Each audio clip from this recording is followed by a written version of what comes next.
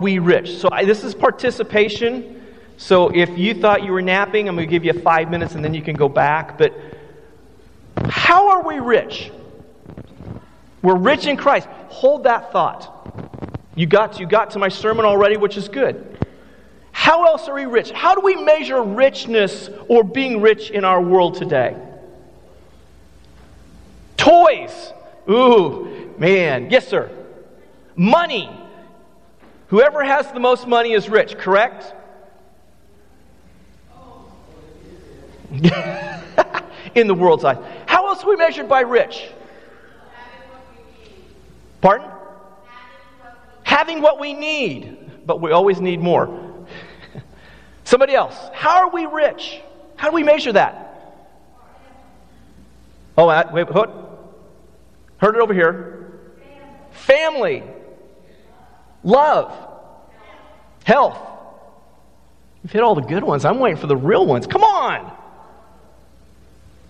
Think about it. Do we measure ourselves by what job we have? Are we rich if we got the right job? If we're the top dog, are we rich? And if we're on the bottom of the ladder, are we rich? Yeah, toys. That's your favorite one. Who has the best boat in the neighborhood? Who has the house on the lake? Or who doesn't have the house on the lake? Who has the fanciest car? Who gets a car every other year? You get the idea? We measure our richness by a lot of worldly ideas. But the most important one is in what? Is in Christ, is in God. Do you realize that we're rich? Anybody think they're rich? Okay, good. Some of you are raising your hands, and that's an important thing. Okay, let's do it this way. Do you wish that you were rich? Everybody's hand should come up on that one. Do you wish that you were rich? Well, let me tell you a quick story as we get into this.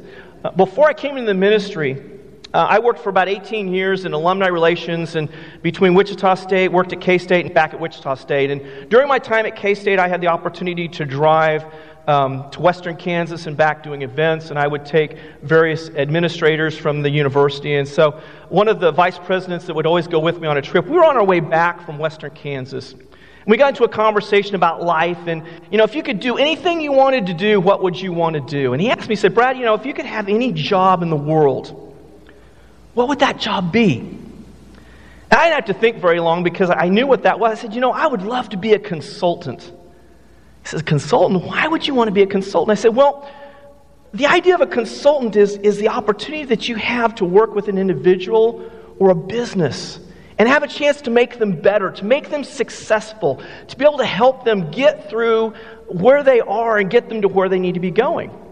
I thought that was the greatest job in the world. In fact, if I was rich, if I was really rich, I would love nothing more than to have a foundation that would be able to provide resources and money to people who have great business ideas and need that startup, just to watch them grow and watch them to get excited about life. So I sometimes wish that I had a lot of money. See, we all want to be rich, don't we? We all want to be rich. By all those definitions, we sit here and say we want to be rich.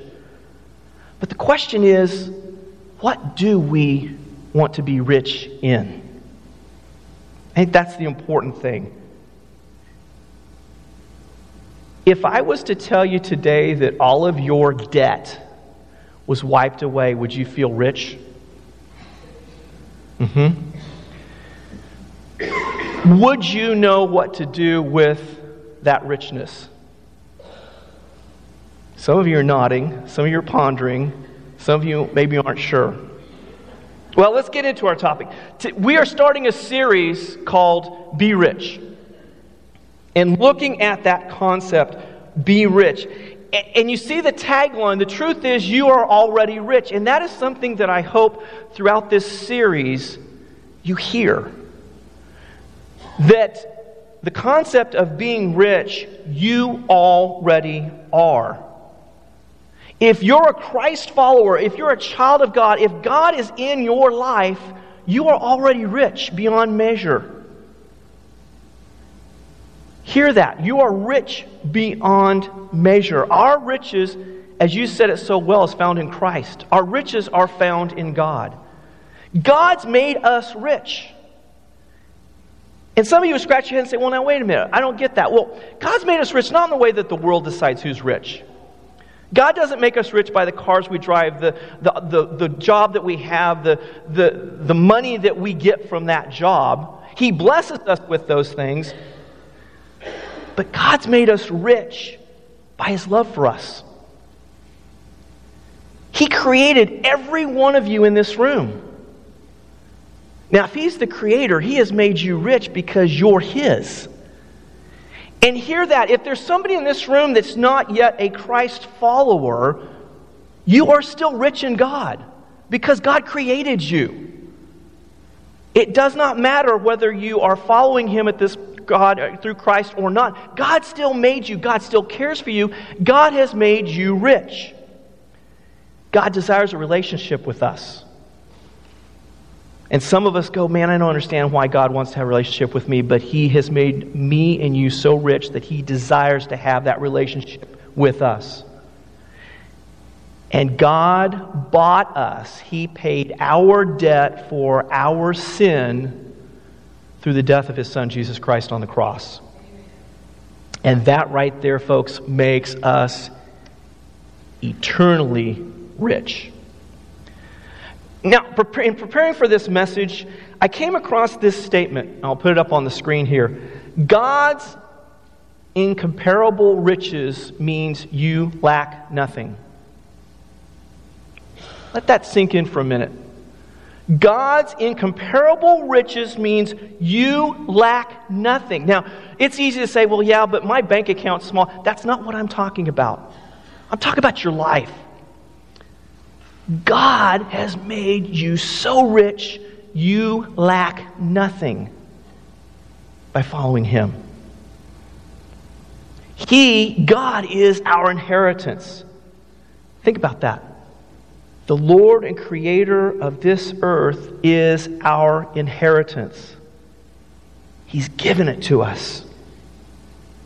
Think of it this way. God's abundant riches and generosities towards us in Christ should shape the way we live and the way we act. If we're so rich, if God has made us so rich and we are rich in Christ by what He's done by paying our debt, it should affect the way we live and the way we act.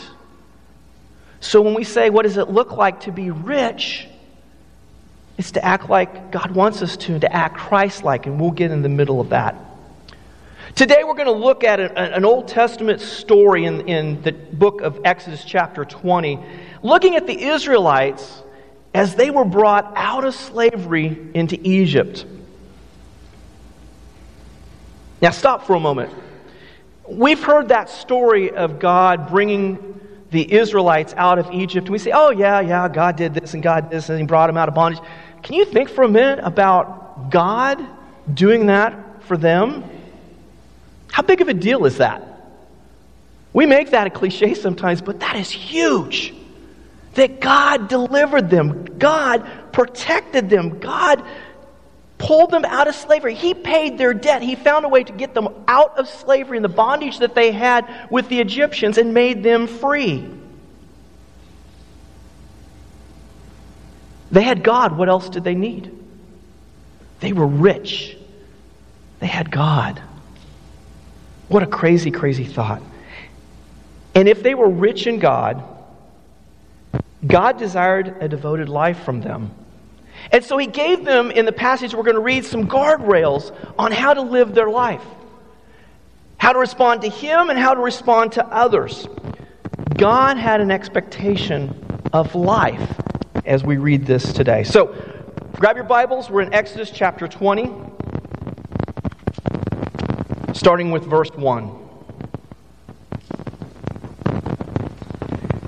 And God spoke all these words, saying, I am the Lord your God, who brought you out of the land of Egypt, out of the house of slavery. You shall have no gods before me. You shall not make for yourself a carved image or any likeness of anything that is in heaven above, or that is in the earth beneath, or that is in the water under the earth. You shall not bow down to them and serve them, for I, the Lord your God, am a jealous God, visiting the iniquities of the fathers of the children to the third and fourth generation of those who hate me, but showing steadfast love to thousands of those who love me and keep my commandments. You shall not take the Lord your God in vain, the name of the Lord your God in vain, for the Lord will not hold him guiltless who takes his name in vain. Remember the Sabbath day to keep it holy. 6 days you shall labor and do all your work, but the seventh day is a Sabbath to the Lord your God. On it you shall not do any work, you or your sons or your daughter, or your male servants or your female servant, or your livestock, or the sojourner who is within your gates. For in 6 days the Lord made heaven and earth, the sea, and all that is in them, and rested on the seventh day. Therefore the Lord blessed the Sabbath day and made it holy. Well, let's stop for a moment, because what we're reading in Exodus 20 is the Ten Commandments. And we've read them before. In fact, some of us know them very well because we say, well, I don't do commandment number 5, and I have a hard time with commandment number 2, and all this stuff. But stop for a moment, because the Ten Commandments were guardrails. You're going to hear this again later on as it kind of put this. They were not rules to follow. They were a way of life for us to follow. And I think there's a difference there between rules and how we live. See, we do a rule, it's just like a check mark. Way of life is it's all through us. It's an outflow. It's something that we do. And so the first commandments that you have here talk about how we respond, how we worship God. Go back and look at those for a minute. Do not make other gods before me. Do not make idols. Do not take the name of the Lord God in vain. Remember the Sabbath day and keep it holy. Those four, in essence, talk about how we're to treat God, how we're to respond to Him, how we're to interact with Him. God wants to be the it and only one. And we have a hard time with that. The Israelites are going to have a hard time with that. And we read later on how they immediately after this, the first thing they did was they decided to take all the gold, melt it down and build an idol. God desires for you and me to keep our minds on Him. If we're going to be rich in Him, we've got to keep our minds on Him and make Him the only thing. Realize that we're rich in God and not rich in all the things that the world says. Rich in God because we worship Him and He is the most important thing in our lives, not the idol that we choose to make here in the world. So you see the first four. Let's continue on, starting in verse 12. Honor your father and your mother, that your days may be long in the land that the Lord God is giving you.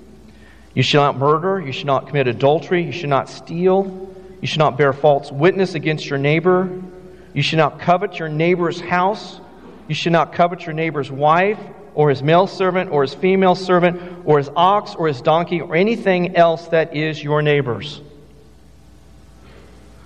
So in the first four, we talk about our response to God and how we're to worship Him and make Him the number one. These next set of verses talk about how we respond to and how we should treat others. If we're really rich in God, if God is the most important thing in our lives, these are not rules that we're going to say, well, yeah, I honor my mother and father, and I don't steal, and I don't murder, and the kind of thing I have it's a way of life. When we honor our father and mother, when we honor our elders, when we honor those that God desires us to honor, we are responding to God and affecting those around us. Talk about do not murder, do not commit adultery. All those things are how we deal with people. If we have disagreements, we deal with them, we don't react. We don't do something crazy, we don't do something stupid. My favorite one of that one is do not covet, because we talk about being rich. And sometimes being rich is based on how many toys we have and how many toys the person has next to us. And oh, gee, I wish I had what Keith had. I want his motorcycle. No, I don't. Me on a motorcycle is a whole different. Yeah, that makes me laugh too. But we do that. We get caught up in this. And God was trying to tell the Israelites, here's how I want you to live. Quit trying to look at each other. Quit trying to fuss with each other. I want you to love each other. I want you to pay attention and respond and serve each other. If you're rich in God, you will make me God number one, and you will take care of others around you and make them more important than yourself. See, if we're to enjoy God's riches for us, and if we're going to live for Him, then how we respond to God and how we treat others is laid out in these verses. See how quickly they go from being a list of rules to follow to a way of life? And like I said, I think that's important. We, even growing up as a kid, we memorized the Ten Commandments as a set of rules, and it's like, it's important to know them, but we're to live them. Make them a part of our everyday life. Well, let's read on, because then there's an interesting kind of a twist to this whole thing as God is outlining this through Moses and to the people. Let's go back to chapter 20, verse 18. Now, when all the people saw the thunder and the flashes of lightning and the sound of the trumpet and the mountain smoking, the people were afraid and trembled, and they stood far off and said to Moses, "You speak to us, and we will listen, but don't let God speak to us, lest we die." Moses said to the people, "Do not fear, for God has come to test you, that the fear for Him may be before you, that you may not sin." The people stood off for a while Moses drew near to the thick darkness where God was. And this is an interesting piece here. I call it healthy fear. Healthy fear. The Israelites were scared of God's voice. Now, think about it. Why would they be scared of God's voice? If God spoke to us today, would we be excited? We'd be scared, wouldn't we? Yeah, we want to hear God's voice, but I don't know that we want to hear God's voice. I mean, that's just, They were scared. They were scared of His presence. Why? Because they knew inside they weren't doing the right things. And they didn't want to deal with God face to face. Can you imagine today, if in today's world we were to be face to face with God to deal with all the wrongdoings we've done? Can we almost say we're thankful that we get to pray to Him and we don't have to see Him? Would we be willing to do that? I mean, imagine what that would look like. Imagine how scared we would be. But yet, Moses told them, go back to verse 20. Moses said to the people, "Do not fear, for God has come to test you, that the fear of Him may be for you, and you may not sin." When we have a healthy fear, when we have a healthy respect of who God is and what God wants from us, it's a great deterrent from doing the things that we're not supposed to do. In fact, in today's world, we are blessed. God blessed us with an important part of Him in the Trinity called the Holy Spirit.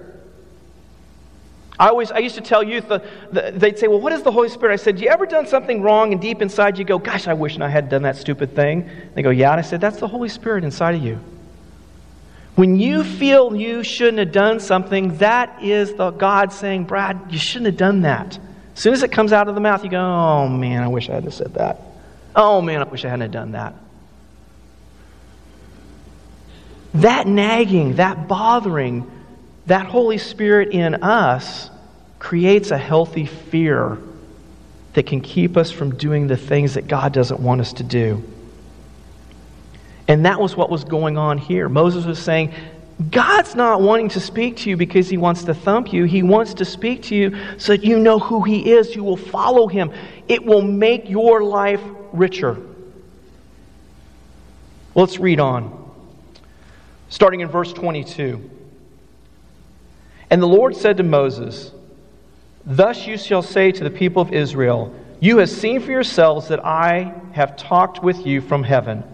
You shall not make gods of silver to be with me, nor shall you make for yourselves gods of gold. An altar of earth you shall make for me, and sacrifice on it your burnt offerings and your peace offerings, your sheep and your oxen. In every place where I cause my name to be remembered, I will come to you and bless you. If you make me an altar of stone, you shall not build it with hewn stones. For if you wield your tool on it, you profane it. And you shall not go up by the steps to my altar, that your nakedness be not exposed to it." God's helping them understand what it means to have proper worship. Proper worship. See, the altar back then was an act of worship. It was an act of asking for repentance, of forgiveness. It was going to God and saying, I'm worshiping you and you alone, and I need forgiveness to atone for my sins. See, God desired their worship to be real and proper. He didn't want their worship to be false, and God's desired response was worship and repentance back then. God did not desire the flash of the how. He desired the heart to be willing. Think about that in today's world as we think about worship. And the altar had two factors: holiness and idolatry. And these were the warnings that God was saying. Holiness is belonging to God. The altar that was built was to be built to give to God, not to look at how great I did. In fact, the other part of that was to make it an altar. It was not something the people made for themselves. It was God's. They made it for Him, not for themselves. And if they weren't careful, that altar would become an idol.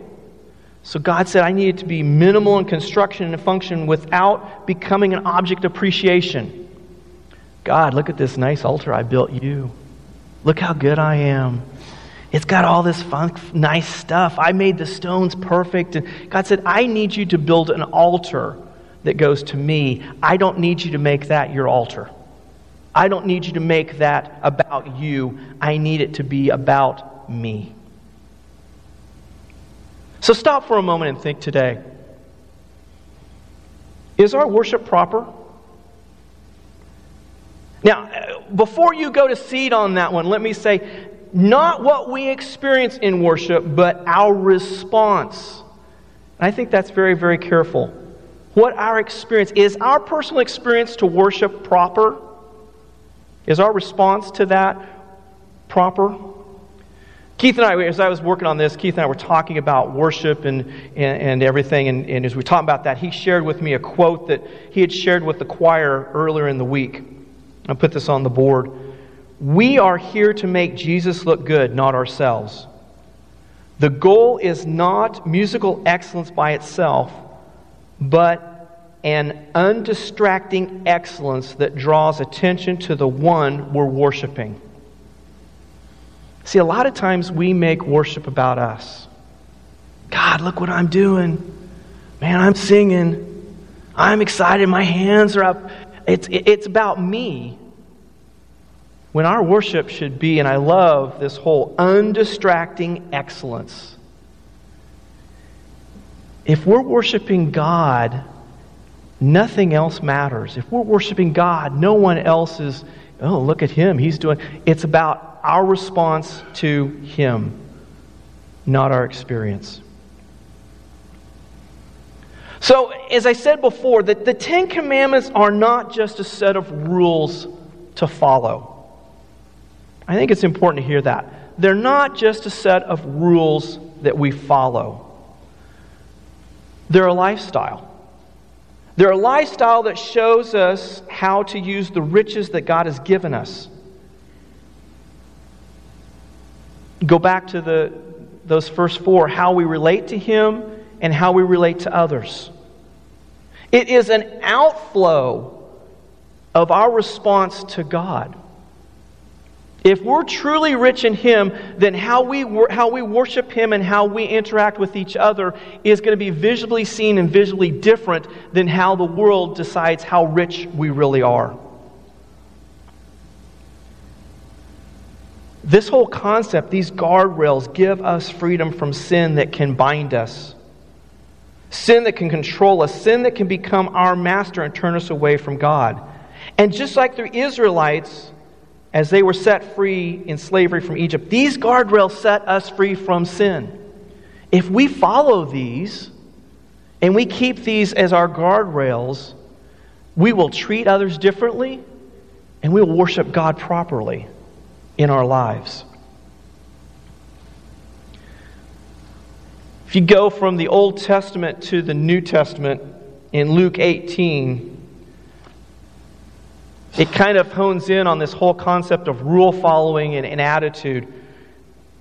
There's a rich ruler that goes to Jesus and asks the magic question, how do I get to heaven? How do I get here? This is Luke 18, beginning with verse 18. And the ruler asked him, "Good teacher, what must I do to inherit eternal life?" And Jesus said to him, "Why do you call me good? No one is good except God alone. You know the commandments. Do not commit adultery, do not murder, do not steal, do not bear false witness, honor your father and mother." And he, the ruler, said, all these I have kept from my youth.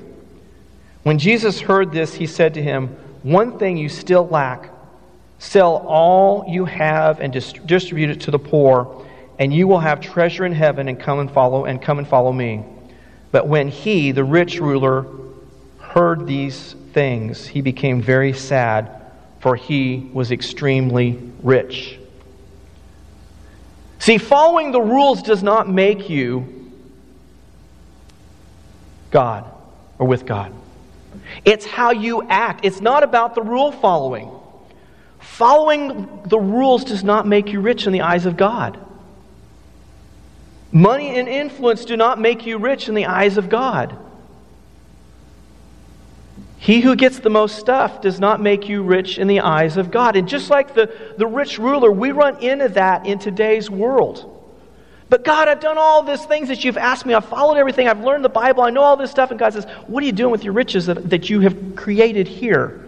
Well, they're in my checkbook, and they're in my savings account, and they're in my 401k, and they're in my stock market, and they're on all that. And he says, no. I need you to take what I've blessed you with, which is those resources, and give them back to me through other people. There's an outflow there. Anybody heard the concept of pay it forward? Yeah. Anybody been blessed by that? Okay, real quick sidebar. And I don't want you to say yes or no, but think about this. And it happened to me. You ever been in the line at a fast food drive-thru, and you pull up there and they say, "Oh, it doesn't cost you anything because the person in front of you bought it for you." You say, "Oh, thank you." Now here's the question. Do you say thank you and drive on by? Or you stop and say, "Hey, you know what? I'm going to take care of the person behind me." Or do you ask the magic question, "Well, I'd like to take care of the person behind me, but what did they order? Because if they ordered $20 worth of something and I only ordered $5, I'm not sure I'm going to do." Pay it forward.